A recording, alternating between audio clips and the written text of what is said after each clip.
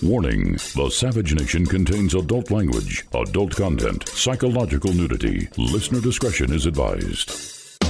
And now, the world's most exciting podcast, The Savage Nation, home of borders, language, culture. And here he is, New York Times bestselling author and National Radio Hall of Fame inductee, Michael Savage.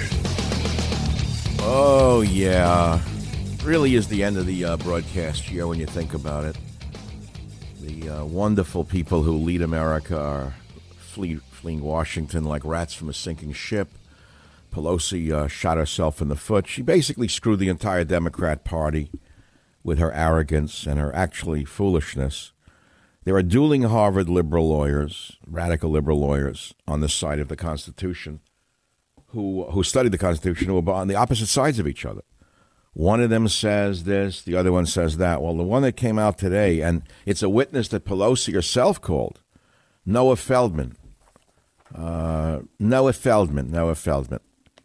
that rarefied effete Noah Feldman from Harvard, who was used as a witness by Shifty, actually called in the impeachment inquiry, said that Trump is not impeached until the articles are sent to the Senate.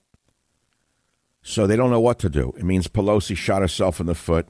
Her big mouth got herself in trouble. And fundamentally, according to this scholar at Harvard, and he's a liberal, Trump has not been impeached until they're sent over to the Senate. Not impeached. It's an interesting thing how politics work, especially when you have such stupid people in the business. Stupid people in the business. A record 9,300 stores shut down in the United States in 2019. According to the Epic Times. 9,300 stores, including locations operated by Payless, Gymboree, Fred's, Walgreens, Family Dollar, and many more. Okay? GameStop, Gap, Foot Locker, Walgreens, Destination Maternity, GNC, Bed Bath & Beyond, Victoria's Secret, CVS, Big Lots. Now, they're still in business, don't get me wrong. But in these complexes, many of these stores have shut. Why do you think 9,300 stores went out of business?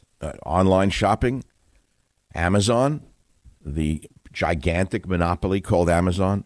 The real question is, if Amazon is so against Trump, which she is, Bezos, the only thing the Washington Post, and he attacks Trump, why doesn't Trump do anything about Amazon's gargantuan monopoly?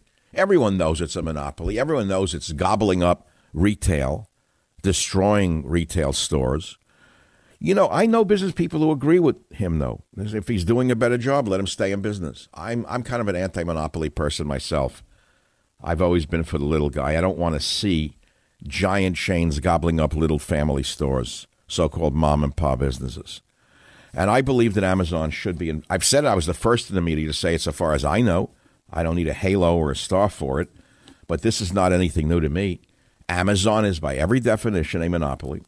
The antitrust division of the U.S. Justice Department was set up specifically to stop companies like Amazon from gobbling up little businesses, and they're not doing their job. And it's not a Democrat in office. It's a Trump in office. So why is Trump hands off with Bezos? It's a puzzling question, but there's always an answer to it. There's always an answer to these questions. It's never that hard to figure out. Why doesn't Trump do anything about Bezos? He could sick the antitrust division on him. I know it's not a big thing. Okay, let's move on. Who cares? Right? Who's that? No one really cares. We all buy online. We don't care. And the weird thing is, like, I bought something on online, vitamins the other day, online, one of my favorite brands, which I'm not going to mention to you. It was cheaper on Amazon Prime than it would have been through the company itself. Would you believe it? I don't know how they do it. They buy a lot in advance, whatever, and it comes in a day. How does it arrive in a day? I don't understand that. They got all these people working everywhere. Then there's this Christianity Today hullabaloo. The left-wing editor, Mark Galley, saying Trump must go. Of course, this was a low blow. Of course, it shouldn't have been in Christianity Today. Christianity Today should be about Christianity today, not about Trump tomorrow. And the guy is a liar. The guy says, this guy, the editor, Mark Galley, who attacked Trump, saying Trump must go. He says, we rarely comment on politics. Well, so now that you've commented on politics, what does that tell us about you? is another story that's very troubling that I don't want to get. It's the third rail of talk radio, but I have to do it. It's one of the subjects that if you touch it, you're going to be, let's touch it. A poor Hispanic kid burnt a gay flag, an LGSS flag. I'm sorry, I don't know the right initials. Something with L and G, lesbian and gay. Let's stick to LG. Those two I know. I'm an old-fashioned kind of guy. I can't keep up with all of the other subcategories. So a Hispanic guy burns an LGBTQ flag. He doesn't hurt anyone, doesn't hit anyone, doesn't burn down a building. He only burns a flag.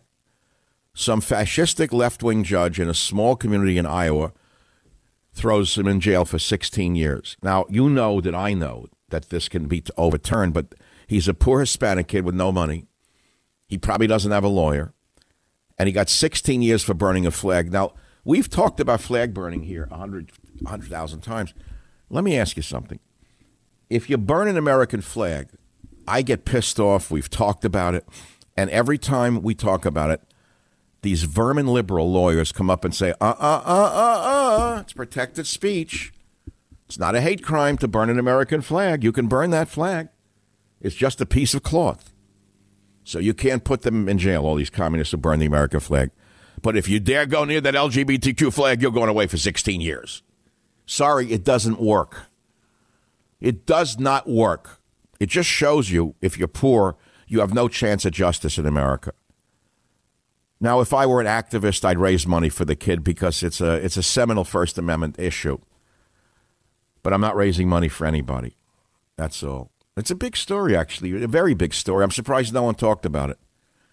And the impeachment stuff, we touched on it. Far left, mag evangelical, blah, blah, blah.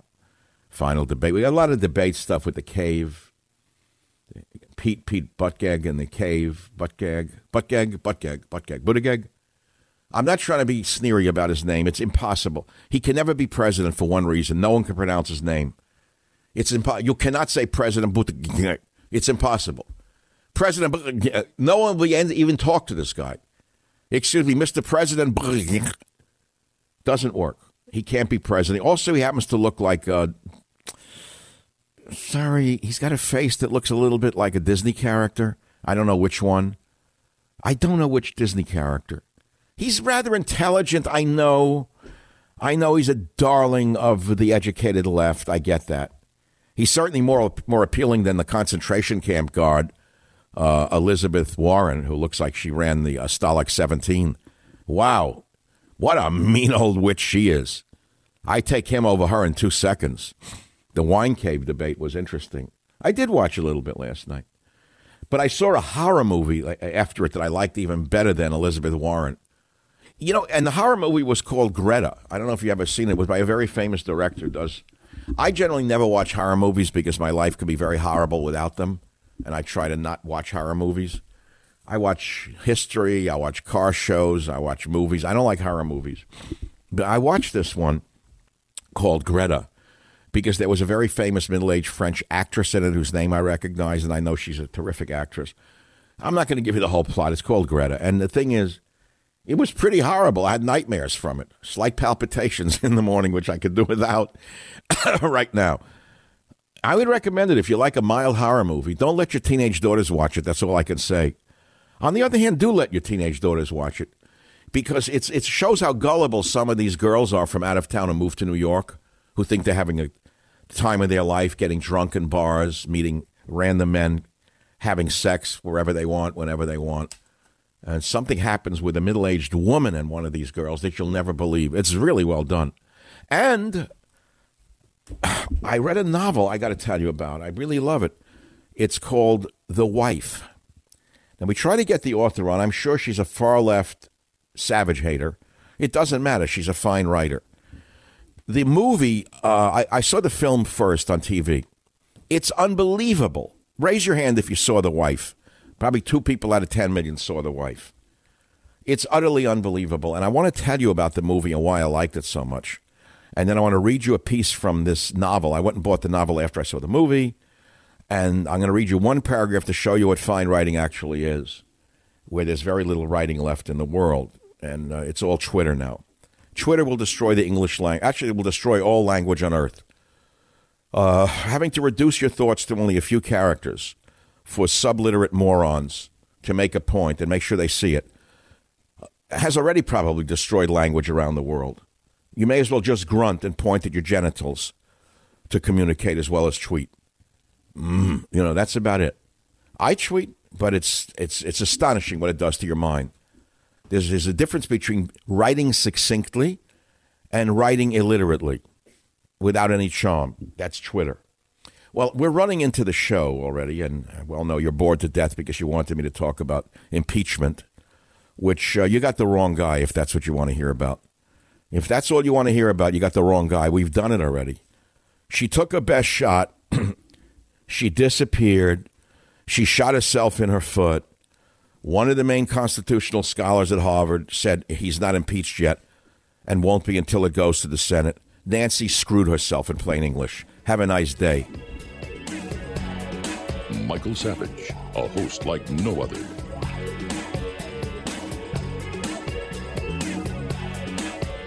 Every day, President Trump is facing unprecedented obstruction and harassment from the liberal mob and their fake news allies. He's been exonerated twice, and they're still calling for his impeachment because they know Congress is their last hope. He needs your support now more than ever. Please text SAVAGE to 88022, SAVAGE to 88022, and you're going to get official Trump alerts directly to your phone.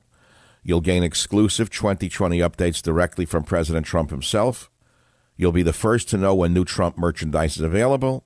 You'll even be able to give your input on key issues to help shape the 2020 campaign. Again, all you have to do is text SAVAGE to 88022. While Democrats and the fake news media have spent the last 2 years focused on bogus witch hunts, President Trump has been working around the clock to make America great again. Make sure you're getting your news directly from the source by texting SAVAGE to 88022. Again, be sure to text SAVAGE to 88022. SAVAGE to 88022.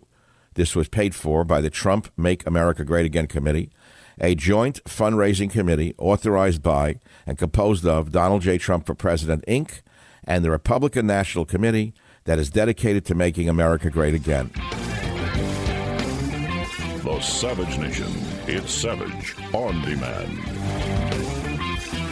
It is Rock and Roll Friday on the Savage Nation. Thank God we don't have to see that swamp witch anymore for the year. Let that putz take a vacation and get out of my face already. Can't she leave us alone? So the impeachment thing, I'm so bored of it, it's just leave me alone. But no, they have to carry it over to next year. So, look, I made my name by doing things other than politics. I'll continue to do what I've done, which is, news, views, and reviews. But before I go into this movie and this book for 1 minute, this is the last live show of the year. I'm sorry, I heard, go out through the entire Savage Nation. But you will hear my mellifluous voice all of next week.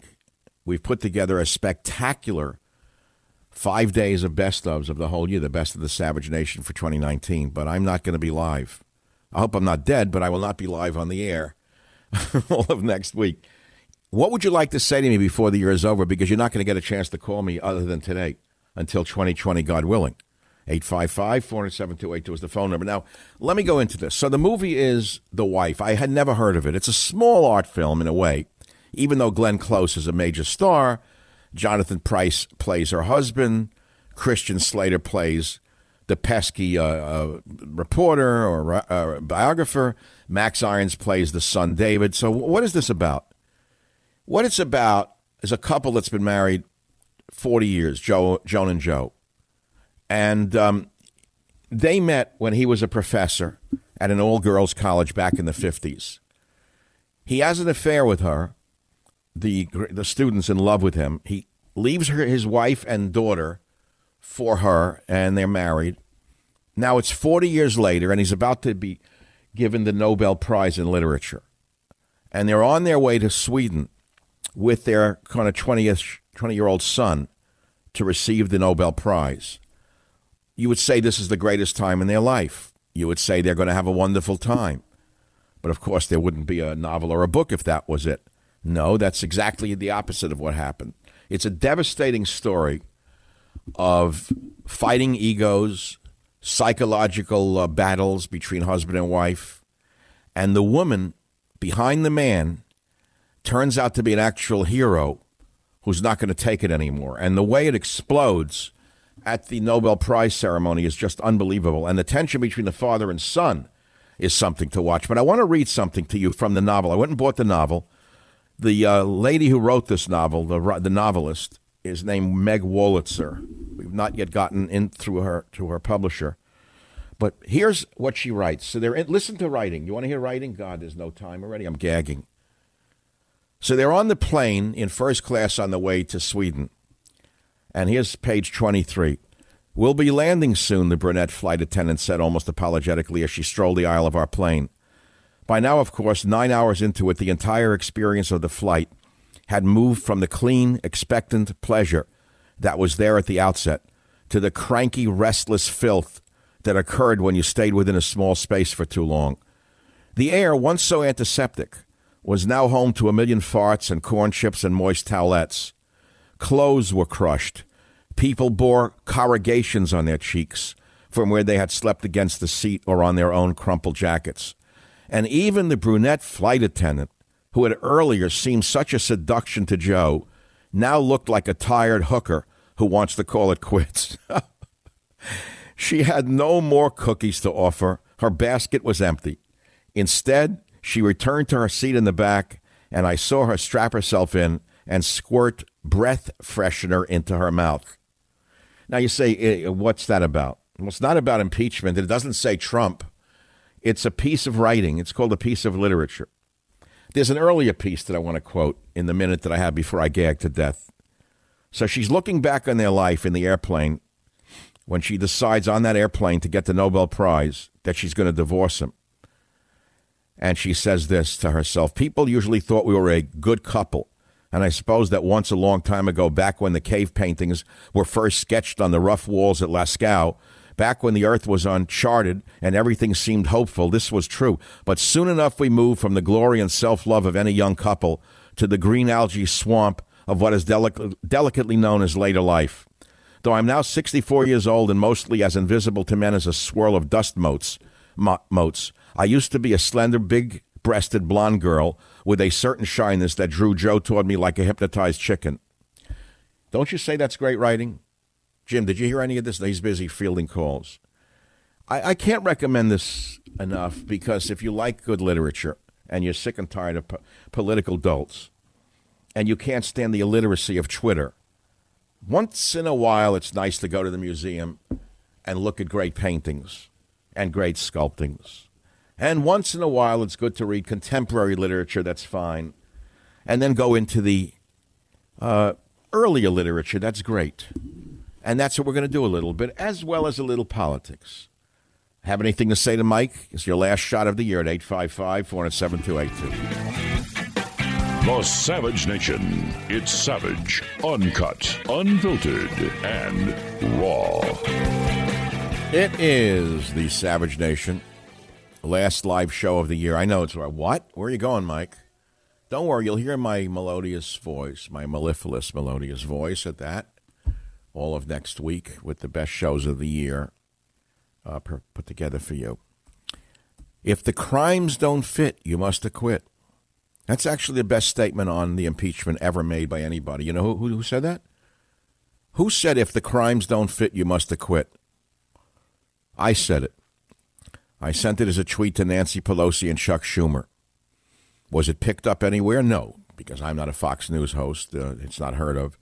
If the crimes don't fit, you must acquit. Well, the crimes don't fit and you must acquit. Now, last night there was a Dem debate. Before I watched the horror movie called Greta, I watched the horror debate with a real horror film actress in it. I mean, she actually terrifies me. The others I can laugh at. You know, you want me to go down the list of my emotional reaction to the Democrats? They don't upset me that much. They're such class warfare phonies. They're going to get nowhere. There'll be a landslide with Trump winning. We all know that. These people have no clue that they're not at a college campus just, pumping fists to feel good. They still think they're on a college campus with a bunch of hysterical premenopausal women screaming with pink hats on No, that's not what America is. So then you got that one there, that college teacher, the meanest face I've ever seen in politics since Hillary Clinton. She's so mean-looking, she makes Hillary look like a Snow White. She is a Beider-Monhoff face. You got to look up who Beider-Monhoff, the gang was. The Beider-Monhoff gang. That's who Elizabeth Warren is. She's the type who would stuff you in a trunk. So they have a debate last night, and she attacks the weakest one of them all, Buttigieg. I'm sorry, I just don't care. I can't pronounce his damn name. If you can run for the presidency, come up with a name someone can remember. We'll call him Buttigieg. Warren hits Buttigieg about a fundraiser in a wine cave full of crystals. And she says, you have millionaires and billionaires and millionaires and billionaires and millionaires and billionaires. This class warfare was started by the communist Bernie Sanders, who hoodwinked the poor people of Vermont, slept on people's couches on the Upper West Side of Manhattan, slept with his friends' wives, ripped off their marijuana, never held a job in his life. Finally, they kicked him out of Manhattan. He moved to Vermont. He lived on someone's couch in Burlington. And because he sold the college crowd on class warfare, they made him mayor. The next thing you know, the schmuck is the representative of Vermont, which is still rather a Republican state. In case you don't know it, he really doesn't represent the state. He represents that thin sliver of out-of-staters who took over a good portion of the state and some local people who are left-wing in some way. But the state is fundamentally a Republican farming state. He's about as Vermont-like as I am. Would I represent Vermont properly? Politically, maybe, but do I sound like I'm from Vermont? Do I look like I'm from Vermont? Does he? No, he's not. He's from Moscow. Bernie Sanders is from Moscow circa 1951, in the Stalin era. A low-grade Politburo member is who he is, a class warfare hater. So they're on the stage, and they're attacking each other for millionaires and billionaires. The only one who actually isn't rich, and I don't know what's wrong with being rich. I wanted to be rich my whole life. I never hated the rich. I envied the rich. I wanted to be them.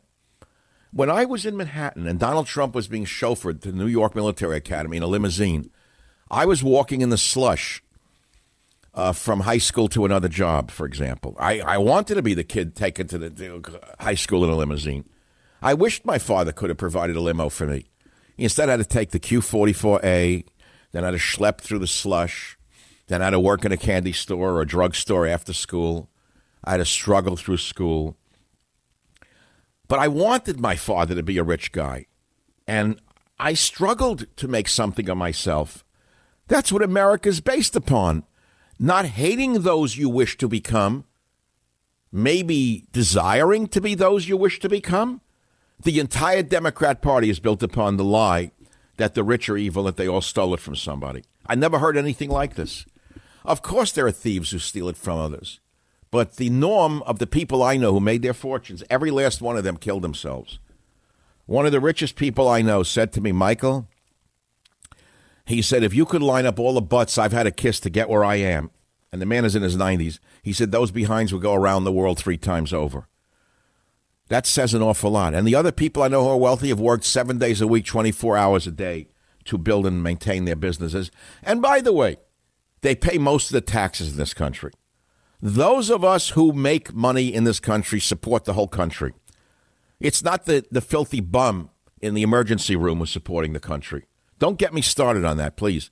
Do not get me started on emergency rooms and how the bum off the street or the illegal alien is given priority over the American citizen. Don't get me started on what I see in emergency rooms. Don't get me started about the egalitarianism of the medical system. I hate it.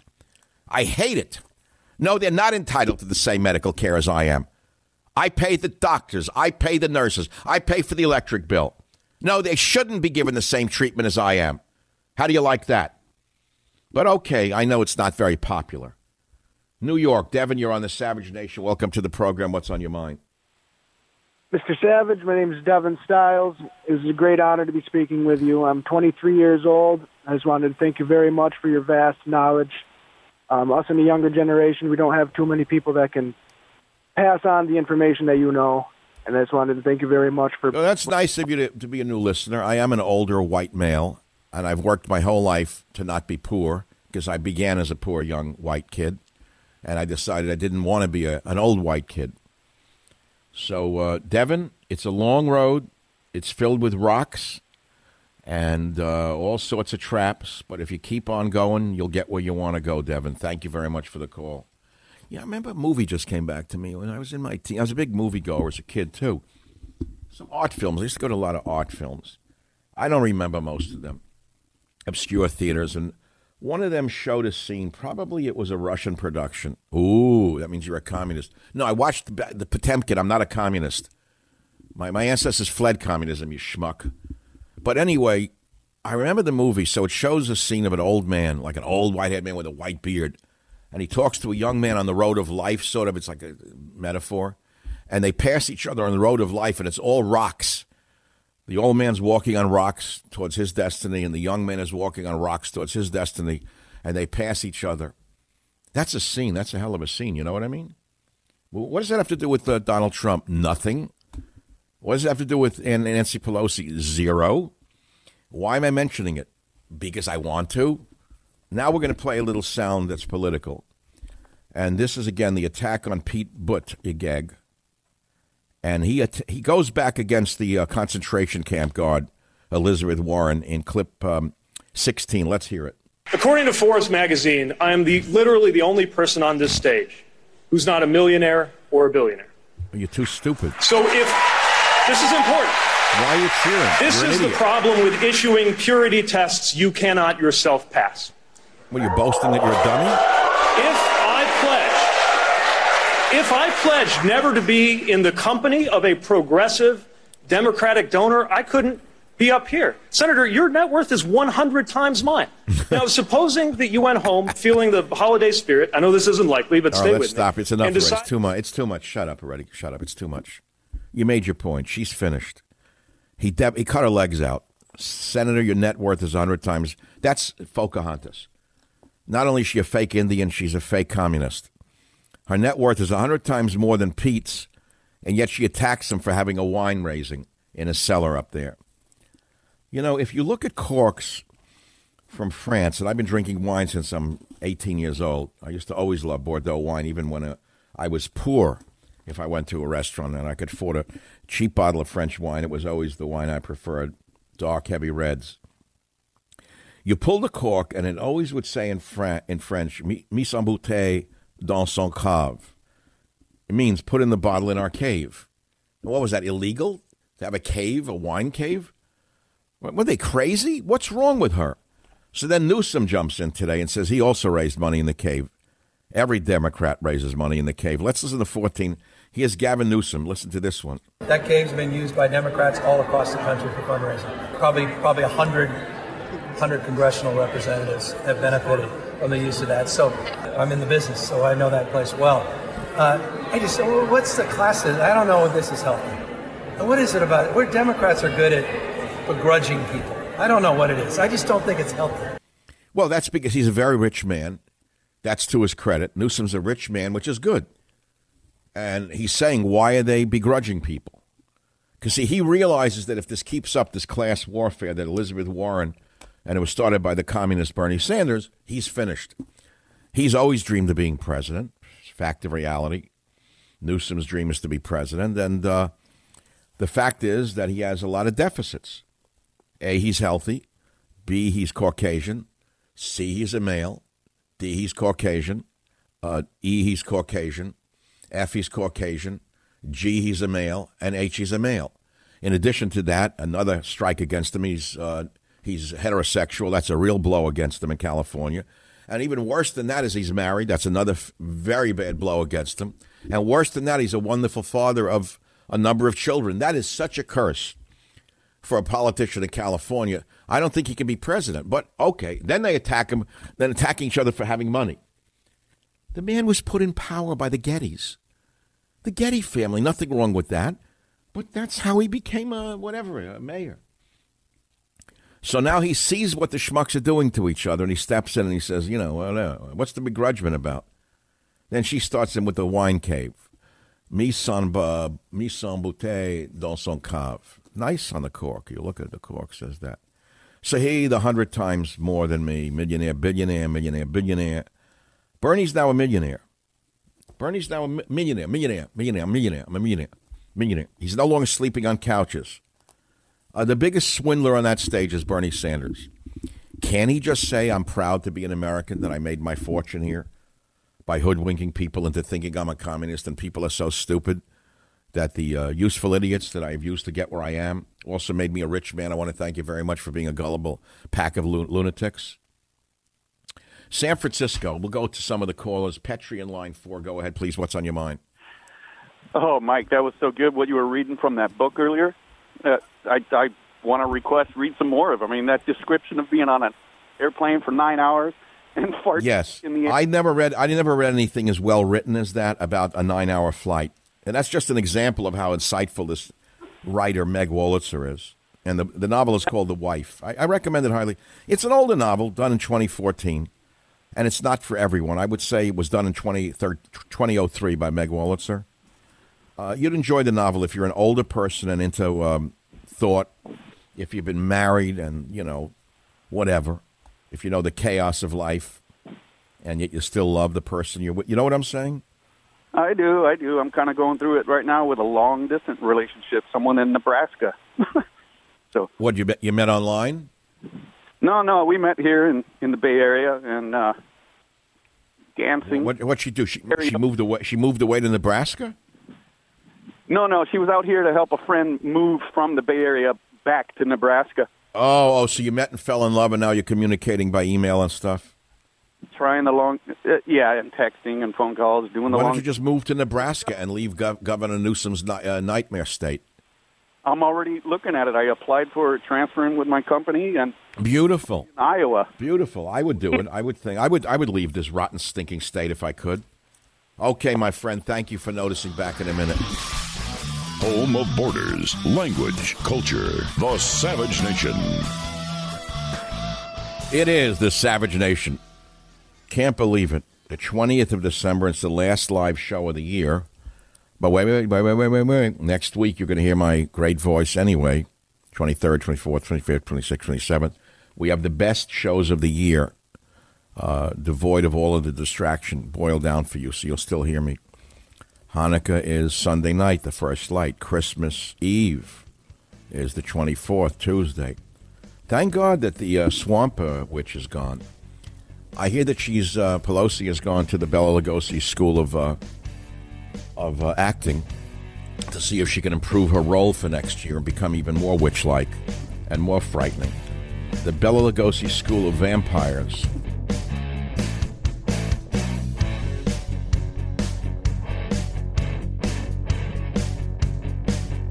The Westwood One Podcast Network.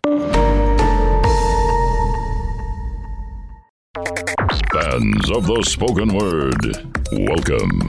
This is a podcast. Greetings, pod recipients. You are entering the Savage Nation. Read the book, see the movie. Warning, the Savage Nation contains adult language, adult content, psychological nudity. Listener discretion is advised. And now, the world's most exciting podcast, The Savage Nation, home of borders, language, culture. And here he is, New York Times Best-selling author and National Radio Hall of Fame inductee, Michael Savage. Vice President Biden, I'd like to ask you, 3 consecutive American presidents have enjoyed stints of explosive economic growth due to a boom in oil and natural gas production.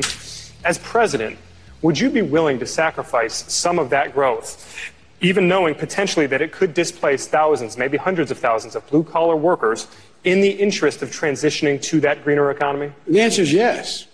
The answer is yes, because the opportunity for those workers to transition to high-paying jobs, as Tom said, is real.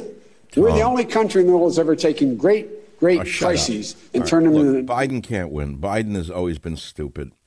Biden just committed suicide. He's asked by this reporter, by the way, it's a very clever question, very smart.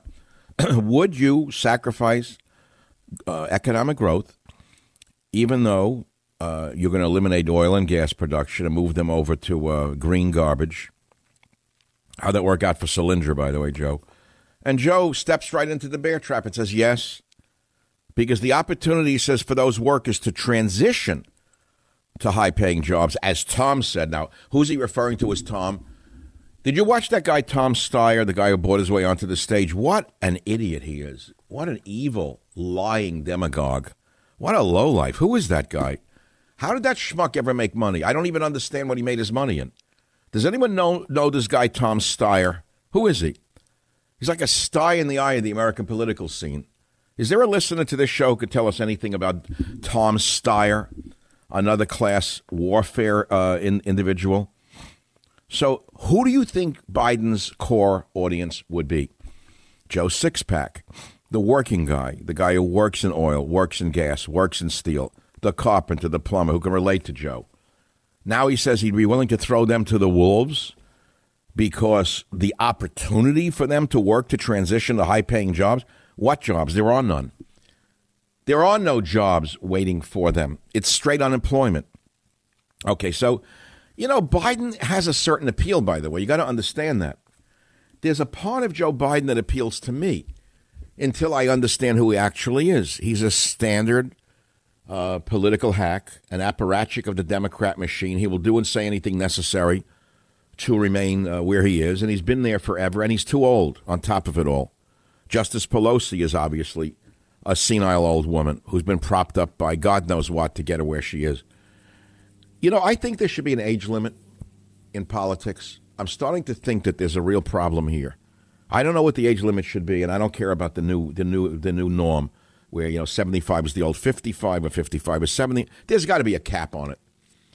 Since you won't agree with me that every politician should have drug tests, pee in a cup once a week, and all America gets to see the results online. Want to know what they're on, even if it's legal drugs, to figure out how they could be saying these things and doing these things.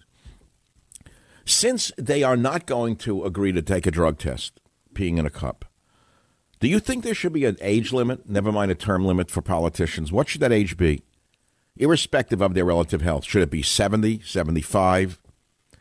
Because you're starting to see what happens when they start getting near the ninth decade, which is age 80. It's interesting when you say 80 is the ninth decade. Do you know that? And you look at the Bible, we're not supposed to live this long. Isn't it 70? I mean, Mac's supposed to live as 50 years. I think the Bible says 70. That's all. And then you check out. You cross the river, and there you are. I don't know about you. I'm not ready to cross that river. You ready to cross that river? No, sirree. But across the river and over the sea, here I am waiting for thee.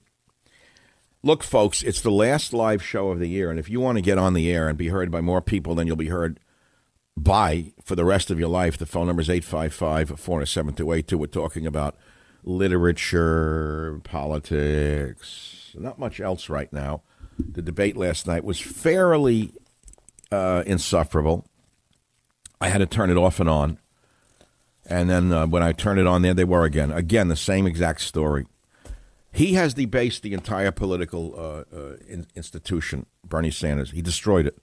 There was a time Democrats were simply for the working person. They were not racists. They were not sexist. They didn't hate white people. They didn't hate wealth. Then they became crazier than a field mouse on crack.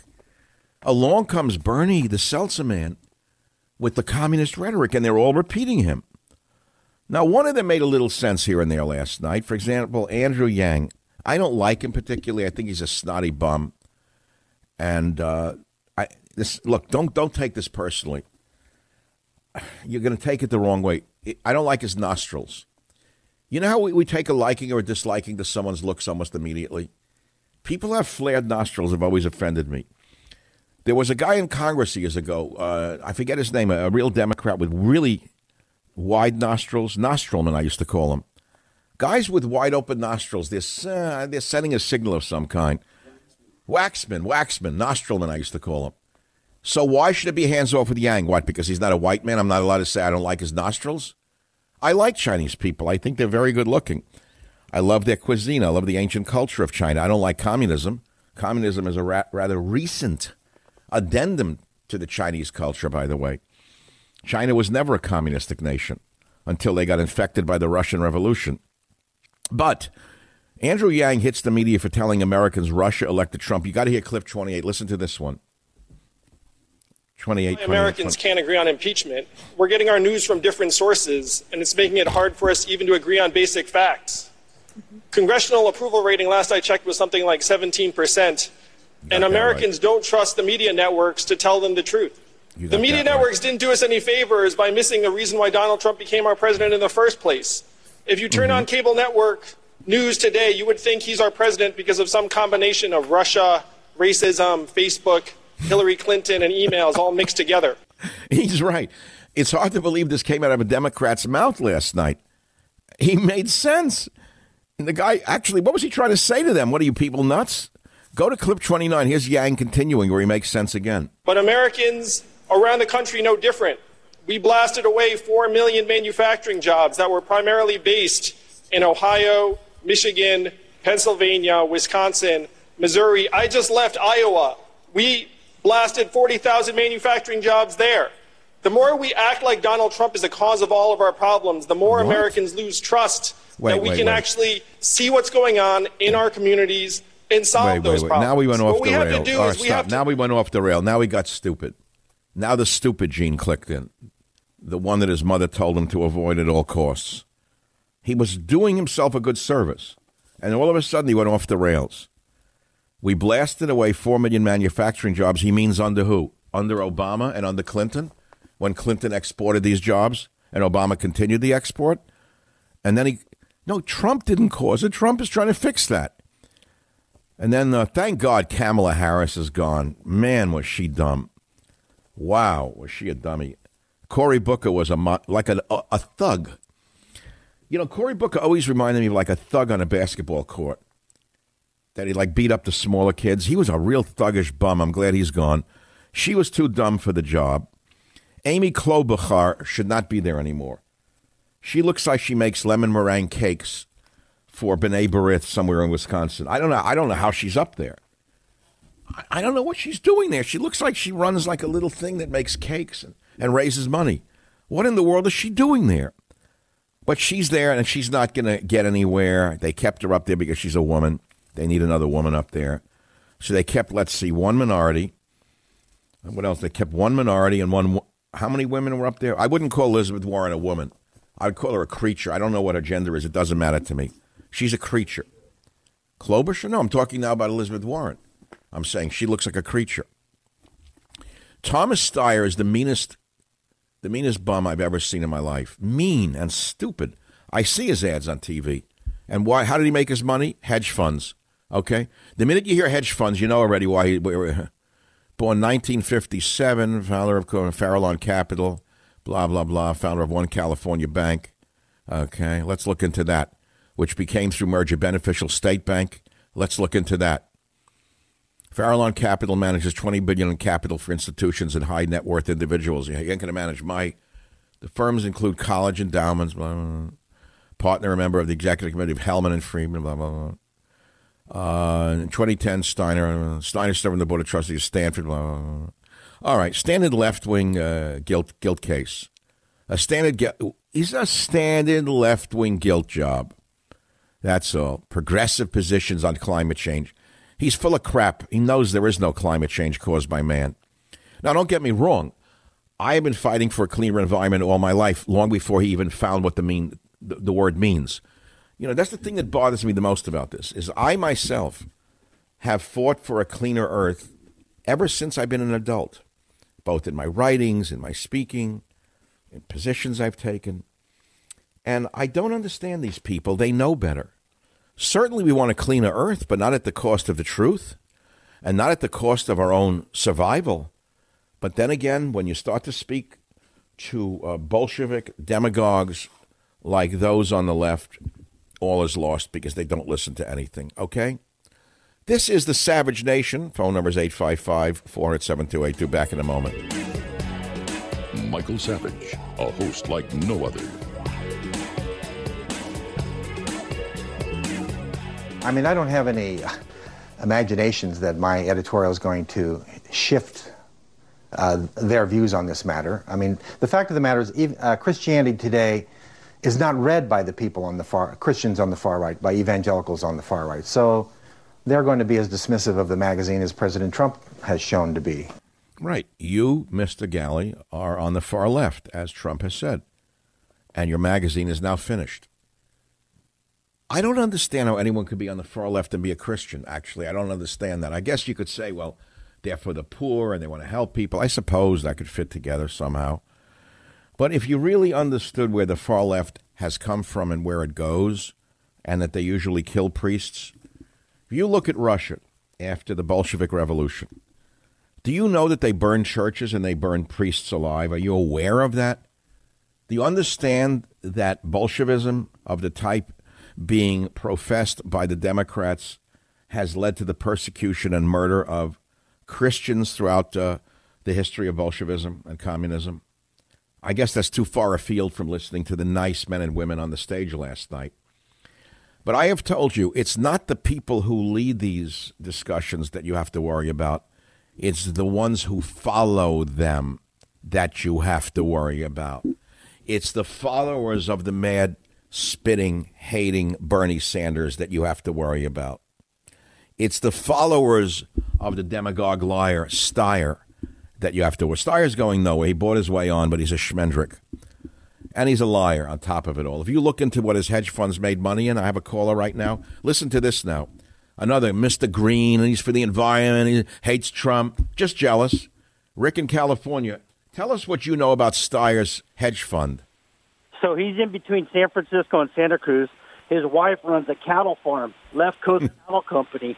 I thought they were against getting rid of cows. Wait. Steyer's wife runs what company? Left Coast Cattle. Oh, my God. I thought that cow farts were destroying the atmosphere. Yeah, I thought, too. Lying liberals, do as they say. So he's in cattle. What else is he in? Like you said, he was in the hedge fund, but I'm not 100% sure, but I think he was in the oil and all that side of it, Yeah, God in heaven. You talk about hypocrisy. These people are the biggest hypocrites on the planet, and most of them are just jealous of Trump at the end of the day. Yep. So, hey, thank you for enlightening us. The Left Coast Cattle Company. Michael Savage. And that's owned by Steyer's wife, according to you. We'll have to check. I can't confirm or deny that, but we'll look into it. I wouldn't be surprised, but I don't know. Here's another issue. Rainbow flag burner, a Hispanic kid, got 16 years in prison from some crackpot county judge in Iowa. Now, if he gets a lawyer, they're going to get him off because it's not a hate crime to burn a flag. We've been told 1,000 times that when people decimate, denigrate, destroy, burn the American flag, it's not a crime at all. So why should it be a crime to burn a piece of fabric with a rainbow on it? How could he get 16 years while he's a poor Hispanic kid? So this is a racist judge, by the way. Connecticut, Jesse, go ahead, please, on the rainbow flag burner. What's your position? Yeah, Michael, it's a pleasure. I listened to you for hours, and I'm happy to be here. When I heard the story, it was reminiscent of what happened to Otto Warmbier in North Korea. He ripped off propaganda off of their wall, and they gave him, I think it was a 10-year prison sentence, in which he ultimately died. Here's this kid. Listen to this 16-year sentence for burning a rainbow flag. He didn't beat anyone up. He didn't burn down a building. He didn't hit anybody. He burned a piece of a rag. And the judge throws the book at him, 16 years for burning a rainbow flag? Where are the left-wingers on this, defending this poor Hispanic kid? Where are they? Where's Hollywood? Where's Meryl Streeter? Where's Martin Scorsese? Where are they all on this? Well, where's Jane Fonda? They're also concerned about the environment. How about the environment of hate being put out by the left? Hey, I thank you for the call. That's very nice of you. It's not even on the Drudge Report, the flag job. I'm looking for it. Did it get dropped? That's a huge story, by the way. I would make this a huge story. Is it on michaelsavage.com? Karen, put it up if it isn't. Well, here's a great story from michaelsavage.com. Some crackpot is envisioning a $3 billion, 300-acre city for bums. It will include dorm housing, communal TVs, underground tunnels, an all-inclusive $3 billion, 300-acre city for the homeless bums, put together by a group called Citizens Again. Now, let me ask you something. Didn't we try public housing like 50 or 60 years ago? How'd that work out? And they weren't even homeless people. They were just working poor. Now, could you imagine taking a person who's crapping in the streets, snorting crack, using amphetamines or whatever, and is in the gutter, and put that person into a communal apartment building? How is that going to work? Who in the hell would come up with an idea like this? Who? The same people who are promising you that Trump is more evil than Stalin, Mao Zedong, and Pol Pot together and should be impeached. We have 130,000 bums in the streets of California, a quarter of the national total. And now they're coming up with an idea for a housing city, a city for housing them. How's that for an idea? The Savage Nation. It's savage, uncut, unfiltered, and raw. All right, now we have a wonderful conversation coming up. As you know, I try to get smart people on the show, and we have a really intelligent, wonderful author, Amity Shlaes, who wrote a book called Great Society, New History. Now, she's written other best-selling books, many of them, including The Forgotten Man, A New History of the Great Depression, and other books that you probably have read. And she wrote a biography of Calvin Coolidge. She wrote The Greedy Hand, How Taxes Drive Americans Crazy. I want to read that one. Well, she has a new book out called Great Society, A New History. And you look around America and you see massive housing projects across the country. That's a result of the beginnings of the Great Society. It started after World War II. And as a matter of fact, on a very personal level, before we go to Amity Shlaes, after World War II, the federal government launched a program which subsidized home purchases in the suburbs for working and middle-class Americans. And the projects were built for the poor, okay? My father bought our first little attached house in Queens, New York, one of those attached brick houses, with a $500 subsidy. He had to have $500 down. I don't remember what, but it was on a VA loan of some kind. And if it was not for the federal government, I wouldn't have been in a house. We were renting. So, got to understand there's a place for government in our lives. Running for, we don't want government. It's nonsense. Right now we have the biggest government in history. In fact, when this show is over, Donald Trump will sign a spending bill that's the highest in American history. That's a so-called Republican conservative president. So, watch which way the ball bounces. Amity Shlaes, author of the book The Great Society, joins us now on the Savage Nation. Welcome to the program. Thanks for being with us. Glad to be here. So it's a great book. It's a big book. And your book revisits much of the Great Society that has been overlooked. What made you focus on the Great Society? Oh, it sounded so familiar. That's the first. That's the first reason, because many of the programs, but also I once wrote a book called The Forgotten Man, which is a history of the 30s. And in the 1930s, we did the New Deal, but it wasn't finished. Many believe, and they said, when we get a chance, we're going to revisit and expand government even more than we did in the New Deal. And that's what became the Great Society in the 60s. The big Lyndon Johnson, who gave the name to the whole period, was thinking of the New Deal and his intellectual father, Franklin Roosevelt. He said, I'm going to finish what Franklin Roosevelt started. That's what Johnson said, with the Great Society. And I want to add one other thing. People everyone wanted a great society. We didn't want just a good society. We were hopeful and wanted to be helpful after World War II. The only question was, who builds it, the public sector or the private sector? And in the Great Society programs of the 1960s, we chose over and over again the public sector. And what the book, what the evidence suggests to me is the private sector was underrated and the public sector was way overrated. Now, Amity Shlaes, you've had many best-selling books. You're on the Manhattan Institute's board? I'm the chairman of the Book Prize. Interesting. And you serve as a scholar at the King's College. That's great. You're a former member of the Wall Street Journal's editorial board, so you really know what you're talking about. And I don't, honestly, God, Amity, I don't know your politics, nor do I really care. I don't care whether you're for or against Trump or for or against impeachment. I just love the idea that you wrote such a literate, great, important, sweeping book. And I'm asking from the point of view of a listener now, rather than a talk show host, what's your view of the Great Society? My view of the Great Society is that it was too big, too great. It might have been better if it had been called good. And what we did in the social programs you talk about, often misfired, backfired. It's a bunch of people full of love doing something for people they love and hurting those people. Everyone wanted to help poor people. Everyone wanted to, teach young people how to work. Everyone wanted blacks to have social advancement. Everyone, just about.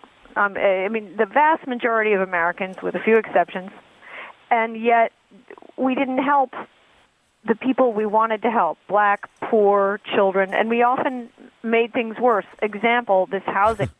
Well, it's about the folly of planners, too. Well, let's build tall buildings for the poor people because that's cheaper. That sounds good, and we have to save money. So let's build really tall buildings with elevators, and let's put a lot of grass around the buildings because it's pretty. But no commerce, because commerce is, slightly dirty, and they'll all be happy and be in utopia. Tall buildings didn't work for people, just as they didn't work in Europe. It was kind of a Karl Marx international school vision of how you're supposed to live. People want their own property. Interesting. Wait, so the public, would you say public housing has been a failure? I would, by and large, yep. And it was a vast hypocrisy on our part, because for the middle class, as you mentioned, the story with your father in Queens, it was Alexis de Tocqueville. Oh, let's put people in communities or enable them to be able to purchase their way into a nice community, maybe on a cul-de-sac, and their kid will attend the local school and he'll have a bike. And that will be him in the middle class, beginning to be in the middle class, or working class plus. That's what we did with middle class people, like Tocqueville. With poor people, we turned on the Karl Marx. Let's all workers. So the poor people were given the public housing projects, which was, these are like the Soviet block apartments, right? That's what they became, in essence. They were tenants. They don't need to own. Oh, no. Whereas, okay, so I see what you're saying. There was no incentive to buy for the poor at all. They were permanent wards of the state. Amity, you're an expert on this subject. The book is the book is titled Great Society, not The Great Society: New History. The author is Amity Shlaes, Shlaes. I have to ask you about your name. Is that an Irish name? It is not an Irish name. I am Jewish.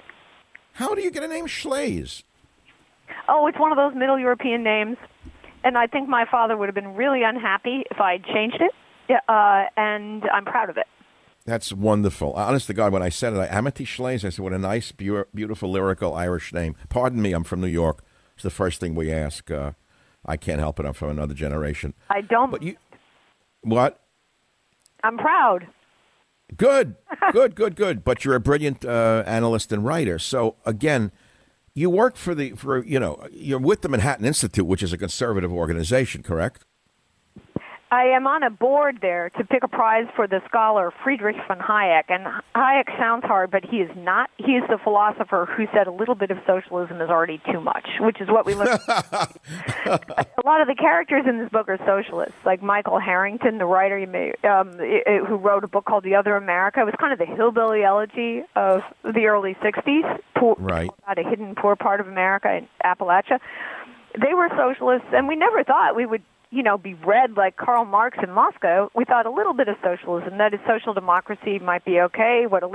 So today we think that too. We have a politician come in, well, it'll be watered down.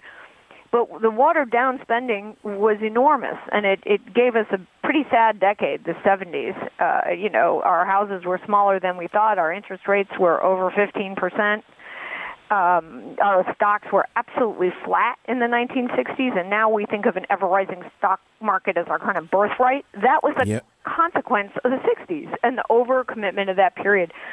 So that was quite interesting to see that. And I think also, some of the listeners will know The Best and the Brightest, that famous book by David Halberstam about. Yes. It's an ironic title, how these smart guys didn't plan Vietnam very well because they were too much in love with themselves and their own spreadsheets and not really aware of what was going on the ground in North and South Vietnam. Well, this book is kind of a best and the brightest of super bright guys who were really arrogant and misplanned. Well, I want to ask you something. It's common parlance amongst conservatives, especially in the media, that the Great Society under LBJ is one of the primary reasons that the black family was disintegrated. That prior to the handouts, the welfare state, if you want to put it that way, there were tens of thousands of small businesses in African American communities, and the welfare state replaced the father. Is that accurate in your vision? That's not even accurate in my vision. That is accurate, and there are plenty of people of color who have said that too. One recently I heard was Ian Rowe, who runs a very innovative charter school program in New York City. What happened was our welfare programs before the Great Society, aid for family with dependent children, families with dependent children, that already separated families. Then we came along with this program of the 60s, the Great Society, to make poverty be absolutely cured was the goal, very ambitious goal, and we kind of cemented our error. There were occasional efforts to reform, but we cemented this error, and there were a lot of financial incentives for families to stay separated. This didn't hurt just blacks. It also hurt whites. Look at illegitimate births among whites. They arose as well just a few years later. So well, I was actually a welfare worker in the 1960s in New York City. I saw with my own eyes how they had to hide the fact that if they were married, they had to hide the fact that there was a man in the apartment. And my district was actually I was the Bernie Sanders Upper West Side. I worked on the Upper West Side, and I saw these families hiding the fact that they were even together. They weren't allowed to be together. They weren't allowed to be together. And in the book, I talk about another housing development in St. Louis called Pruitt-Igoe, and there's a beautiful movie about that called The Myth of Pruitt-Igoe, where the young men describe how their dad had to hide or had to go to another state in order for their mother to be able to keep the apartment. So, they say it's minority removal. We'll put it in modern language. Urban renewal is minority removal. I'm paraphrasing a famous statement. It ended up also urban renewal, these projects. And again, that started in the 60s, urban renewal. What I thought you were going to mention was Goldberg v. Kelly, which is a lawsuit in New York City that basically paved the way for welfare money or other entitlements to become property, to which you're entitled just as you're entitled to the rights to your patent or your bank account. And that was a bad attitude, too, because once you give people welfare money as property, they're going to fight for it. Why shouldn't they? And that's the wrong emphasis for those families. Opportunity should be their property, not a payment that is charity. So there are all kinds of changes that went to the Supreme Court, changes in the 60s that were bad for families and not just black families. So I try to describe the legal revolution under which you, Michael, worked, where entitlement became property, where the welfare groups really litigated a lot, where there were multiple class action suits in a number of areas that intimidated local authorities and made them less able to help the people they were supposed to serve and had committed to serve. We are speaking with a best-selling author, brilliant woman, Amity Shlaes, and the book is Great Society, A New History. Before you go, it's kind of late on a Friday, and I'm really interested in this subject. I'll probably read the whole book over the next week. I haven't really read the book. I've looked through it, and I lived through it as a welfare worker and living through it now as a talk show host. Here's Trump about to sign a $1.4 trillion spending bill. How is that considered conservative under this administration? Do you want to get into that, or should we skip it? I don't understand that. I mean, I should mention my day job is chairman of the Calvin Coolidge Foundation. Coolidge was president in the 1920s, and Coolidge always balanced the budget. He even cut it as well. A Republican can cut the budget even in peacetime. And at that time, there was also a progressive wave. Remember, the Republican Party at that time was splitting apart. The progressives wanted to spend a lot. So it's possible, and it doesn't really matter which party it is, but one of the parties has to understand that one day our currency could be challenged, and we could confront the interest rates that our parents or grandparents had to pay to fewer bedrooms in our house when inflation comes. You're the chairman of the board of the Calvin Coolidge Presidential Foundation. Where are they headquartered? We are headquartered in Plymouth Notch, Vermont, which is a tiny hamlet where the in Vermont. Did you say in Vermont? That's very interesting. That's very interesting. Republican in 1936 because they. Oh, I know. I'm speaking with someone who's from Vermont, telling me all about how great Vermont is, even though Bernie Sanders is the senator. Well, Vermont has wonderful aspects, and Coolidge is proud to be from there. And I want to mention to your listeners, who are so numerous, please come and see the Coolidge House in the summertime. Coolidge was born on the 4th of July, the only president to be born on our actual national birthday, and we have a parade with National Guard and kids. So boy, you're really into this, Amity, aren't you? This is amazing. We could talk forever, but I suggest people read this book, Great Society. Amity Shlaes, the author of many best-selling books, including The Forgotten Man. Wonderful to have you on the Savage Nation today. I hope you make it a regular visit every time you have a book. Thanks for being with us, Ms. Shlaes. Thank you for paying attention to Great Society. Back in a minute on the Savage Nation. Home of borders, language, culture, the Savage Nation. You never know what God has in store for you tomorrow. That's all I can say to you. Your mother was right. You just don't know what's coming around the corner. And this is the last live show of the year. If you haven't heard it before, you're hearing it now. Next week, you will hear my voice Monday through Friday for the full show. We've collected the best shows of the year.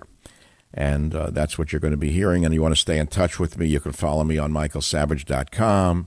or at A Savage Nation. I do tweet a lot since Trump. I hated Twitter. I was on it since 2009 and never went on it. And then because he started doing it and I complained about tweeting, I thought it was illiterate. But everyone was, every leader in the world is on Twitter. Policy is being set by Twitter. How could you not be on Twitter today, right? Even though Twitter's kind of out of date, right? That's all. So thank God the debates are behind us. The class warfare bull crap is behind us, except in the media. We don't have to listen to these clowns. They can all rush off in their private jets to a conference on bashing the rich. Morons, liars, hypocrites. And here we are. We have to suffer through the politicians. And as I speak, the president will shortly sign a $1.4 trillion spending bill. That is so conservative. That's so wonderful. Make America grotesque again with a big fat budget. Make America's budget burst again. This is the Savage Nation. If the crimes don't fit, you must acquit. If the crimes don't quit, you must acquit. Michael Savage to Nancy Pelosi. Thanks for listening.